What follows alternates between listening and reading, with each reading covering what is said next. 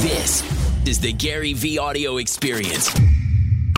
If I don't have a job right this minute in the world, I'm applying to 1,000 places in a day.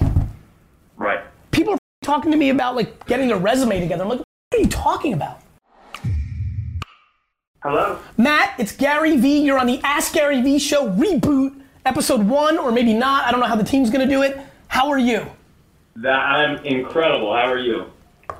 Matt, I'm so good. I have good news. In your Wikipedia one day, it will say that you were the first caller on the Ask Gary V reboot episode 1 show. What do you think about that?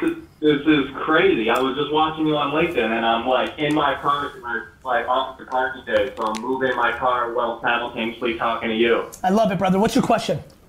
So my question is, I just recently moved to New York City back in August, and I've been working as an executive assistant at a scaffolding company, and so I'm really just trying to get kind of my feet under me and find a place to be, because that job recently moved from Brooklyn to Staten Island, so I'm looking for somewhere else to be. And so my question is, how do I stand out in the interview process? I see. A couple ways. Everybody up interviews because they fake. Because they try to conform to the job instead of tripling down on who they are. So in a world where everyone's reverse engineering the judge and they're giving answers they think, you should see people come to me when they interview with me. All they do is regurgitate that I've put out on the internet thinking I'm gonna like it when I can sense they're full of shit. Right. So you need to be 100% you, and it's a numbers game. I don't understand how people don't understand this. Send 5,000 resumes on LinkedIn and Instagram DM to the 5,000 places you want to work, AKA the 39 places you want to work, and every single person that can make a decision in those companies. Bro, this is a great opportunity. Like, if you just move back and you're in this predicament, this is your chance to actually how old are you? I'm 22. Even better. Bro, what are your 3 favorite things in life? Like sports, wine, what do you like? Well, I spent like 10 years. I don't give a f. No. I loved it. Okay. I loved it. And the thing is that I did that in Massachusetts. I just moved from Massachusetts to New York. The Patriots. I wanted to get experience. I just graduated college. I studied criminal justice and psychology. I love that. I did a lot of nonprofit work, and so I was doing things with that. I love working with kids. I love those 3 things. Bro, you have to go work at a UFC training facility. Yeah. I think. I mean, you love psychology, you love kids, you love mixed martial arts, right? Yeah, I trained in Taekwondo since I was 7, and I'm 22 now. Bro, don't be go into that field.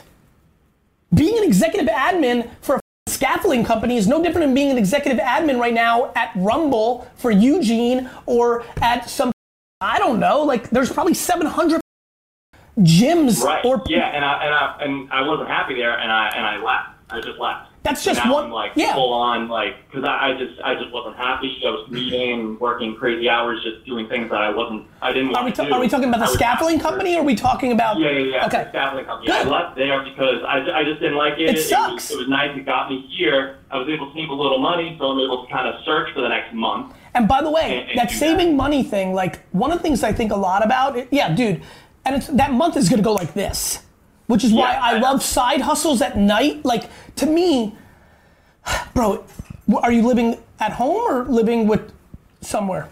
My girlfriend and I have an apartment right in Queens.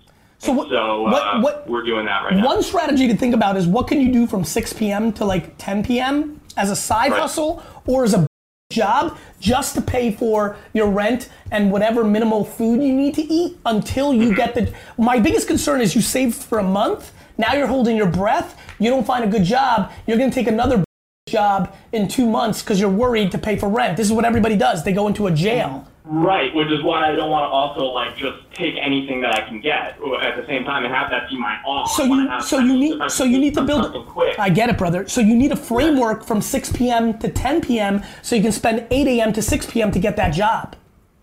Mm-hmm. This is why I love flipping so much. This is why I love humility and working at 7-Eleven in a 24-hour convenience store and living in a place. I want people out of the jail of taking a job they don't like just to pay for an apartment with their girlfriend.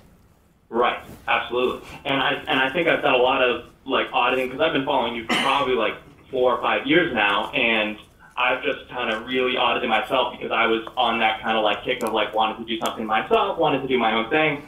And I'm like, I'm realizing, I'm coming to terms with the fact that I'm not that person. I'm the person more so to support the ideas. I feel I'm better at that. And so I love you for that self-awareness, and it makes me feel so good because even though I'm the entrepreneur's entrepreneur, literally 2 different people came to me in Miami this weekend and said, my favorite entrepreneur, you're their favorite entrepreneur. You know, and I was like, oh yeah, I've seen that in other like stuff, like your athlete's favorite athlete. And I was like, oh, but what I'm so pumped about is I'm actually putting out content to make people not be entrepreneurs when they're not.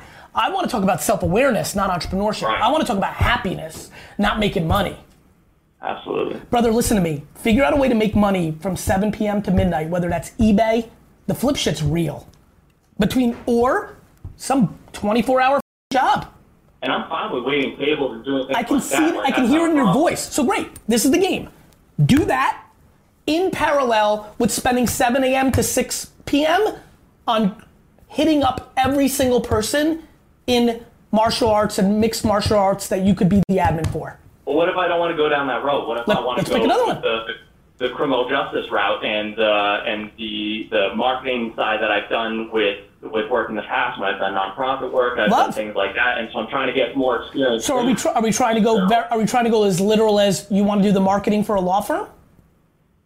Maybe. That's the thing. Of course, I'm very much in the realm of like wanting to taste things. Good. That I'm not here's the good news. Applying to real estate stuff. I'm applying to administrative work and a lot of why real estate? Trying to get experience. Because I had a connection back in Boston that him and I spoke of a lot for a company here in New York City. And so we've been kind of talking about that, and I can get contact and applying with. Why? Because I think I want to try. Why not? No, not why not. Not why not. Not why not. Why not's a answer. Why? Because my concern, if I can be transparent, is you may think there's money in it. Nothing you said prior got me excited about real estate. Okay. I could be wrong. We're just doing the Ask Gary Vee show here. But why not is a horrible answer. And a lot of people use that as a catch-all for what they're really saying, which is this might be able to make me some money. Other people have made money in it. I might want to do it. Mm-hmm. Well, I respected the guy who spoke to me, and the connection I made back when I was living in Massachusetts, and the value that he projected was being in that position when people are in the real estate situation when they're trying to. It's the company itself. I don't know if I mentioned the company. You can do whatever you want. Go ahead. Okay.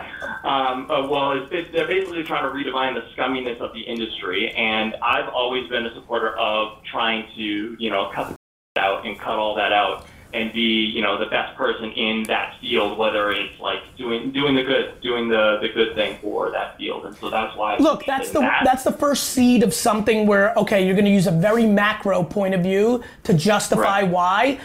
I respect a lot of people. I don't want to do that thing for the majority of my life. Right.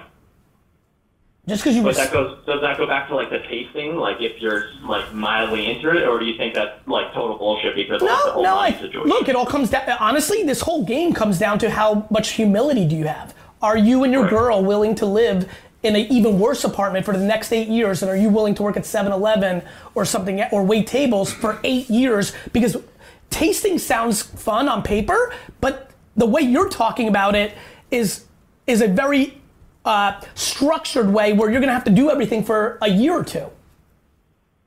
So you're gonna taste 4 things in 8 years. Whereas if somebody's really willing to go humble, doesn't have a significant other, is willing to live on couches, they can be rogue as because they have no expenses. You put yourself in a jail, you have rent. Right. You have a mental jail of the perception potentially of not being able to afford that rent and having to live with your parents or somebody else that may look bad to your girl and or everybody around you. You're creating a jail. Right. So that limits your tasting ability to maybe 4 things in 8 years. Right. Do you have the humility and patience to step back at the age of 30 and saying, okay, I've done criminal justice, real estate, mixed martial arts, and sports cards because I'm into it, and say, I don't like any of them. Do you have the ability to double down to 35? That is mental power that the far majority of people don't have, and I don't want to impose my mental prowess on others, which is why I want to talk through this in an articulate way to bring as much value to as many people as possible, predicated on how I roll. Right. Now, there's a lot of things you can do with that information. You can have a conversation with your girl and say, listen, we need to cut our costs to zero. How are we going to do that? Who's our best friend from school that now lives here? Can we crash with them? I have no idea where parents live or others, older siblings. Like, this is the game of making it operational. Right. Happiness has to be the ROI, brother. Absolutely, and that's why right now I'm focusing on, like, specifically looking at places to work. I know I'm thinking too long term rather than just putting it all out there and applying as many places as possible. Correct. In a game of no's, you have to try to get as many yeses as possible. You have no options yet. Right. Everybody overthinks it and they're trying to, like, here's what happened. We live in a society of so much fruitfulness over the last 30 years, and school is fake that people think they actually have more options than they do. Mm-hmm.